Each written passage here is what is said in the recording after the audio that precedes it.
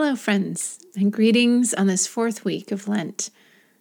I hope you're experiencing a meaningful Lenten season so far as we spend time with Jesus in the wilderness and open ourselves to what he wants to be doing in us. I want to start today with some wisdom from the 15th century, wisdom about judging others. Although these words are nearly 700 years old, I think you'll see their relevance. They come from a man named Thomas à Kempis. Thomas à Kempis was a Dutch-German monastic who wrote a book called Imitation of Christ, which is a classic and remains in print. Thomas à Kempis had a really good pulse on the human condition.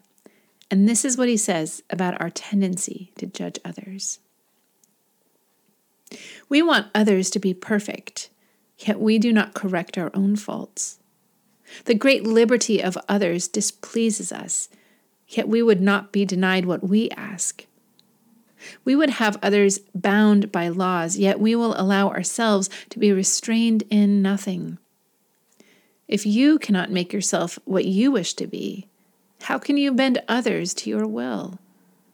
Try to bear patiently with the defects and infirmities of others, whatever they may be, because you also have many a fault which others must endure.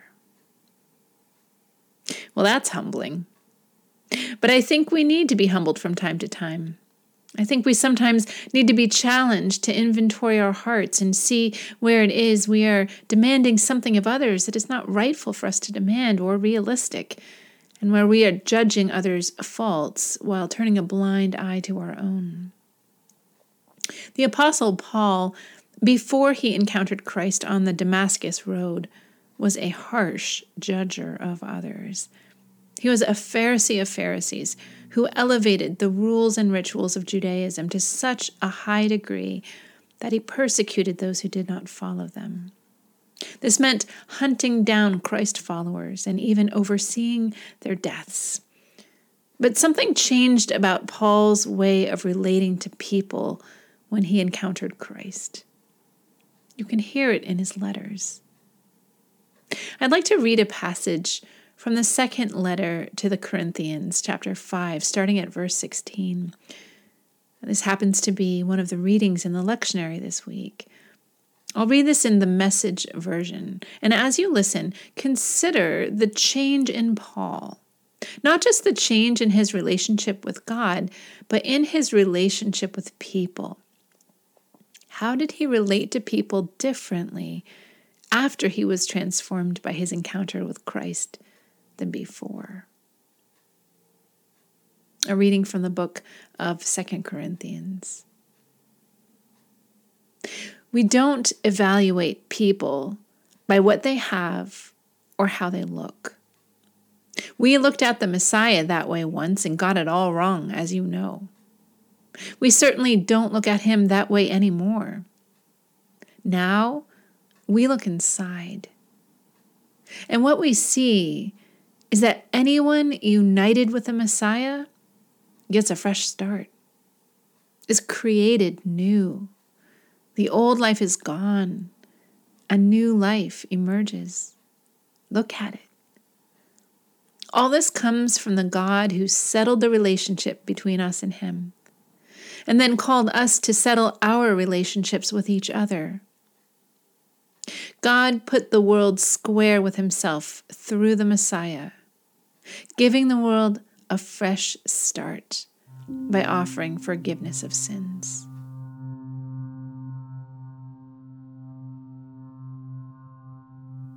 One of the things that strikes me about this passage is the sense of freedom in Paul's words and in his life. There's a lightness to these words, even, you might say, a joy. He's shed the old ways of relating to people, as if it were a set of armor and a heavy sword that had been weighing him down, and that he leaves at the side of the road, as it were, skipping ahead freely like a child, reborn, a new person. Judging others kind of feels like a heavy set of armor sometimes, doesn't it? We think it makes us stronger, more solid, more safe, but instead it ends up crippling us.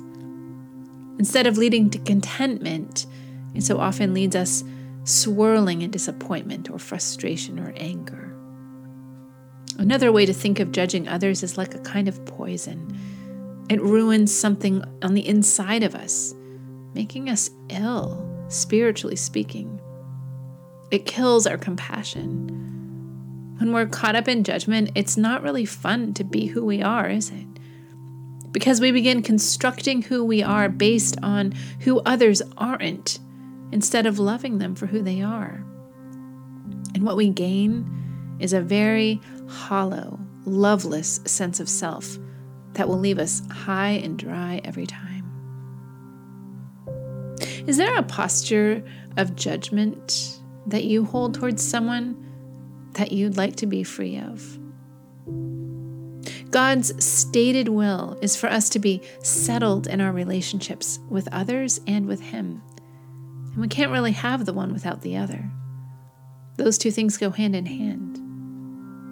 And the good news, the very good news, is that these things are within our power because of the transforming grace of Christ.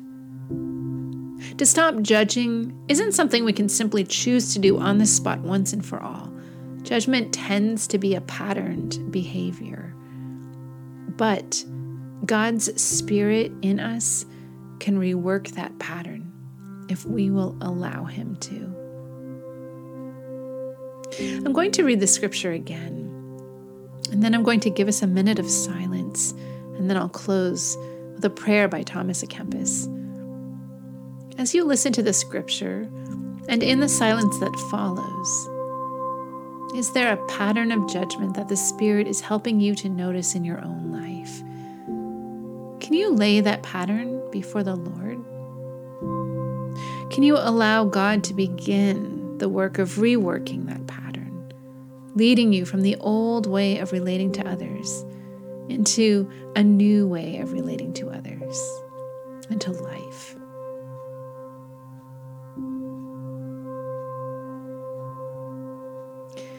We don't evaluate people by what they have or how they look. We looked at the Messiah that way once and got it all wrong, as you know. We certainly don't look at Him that way anymore. Now we look inside. And what we see is that anyone united with the Messiah gets a fresh start, is created new. The old life is gone. A new life emerges. Look at it. All this comes from the God who settled the relationship between us and Him, and then called us to settle our relationships with each other. God put the world square with Himself through the Messiah, giving the world a fresh start by offering forgiveness of sins.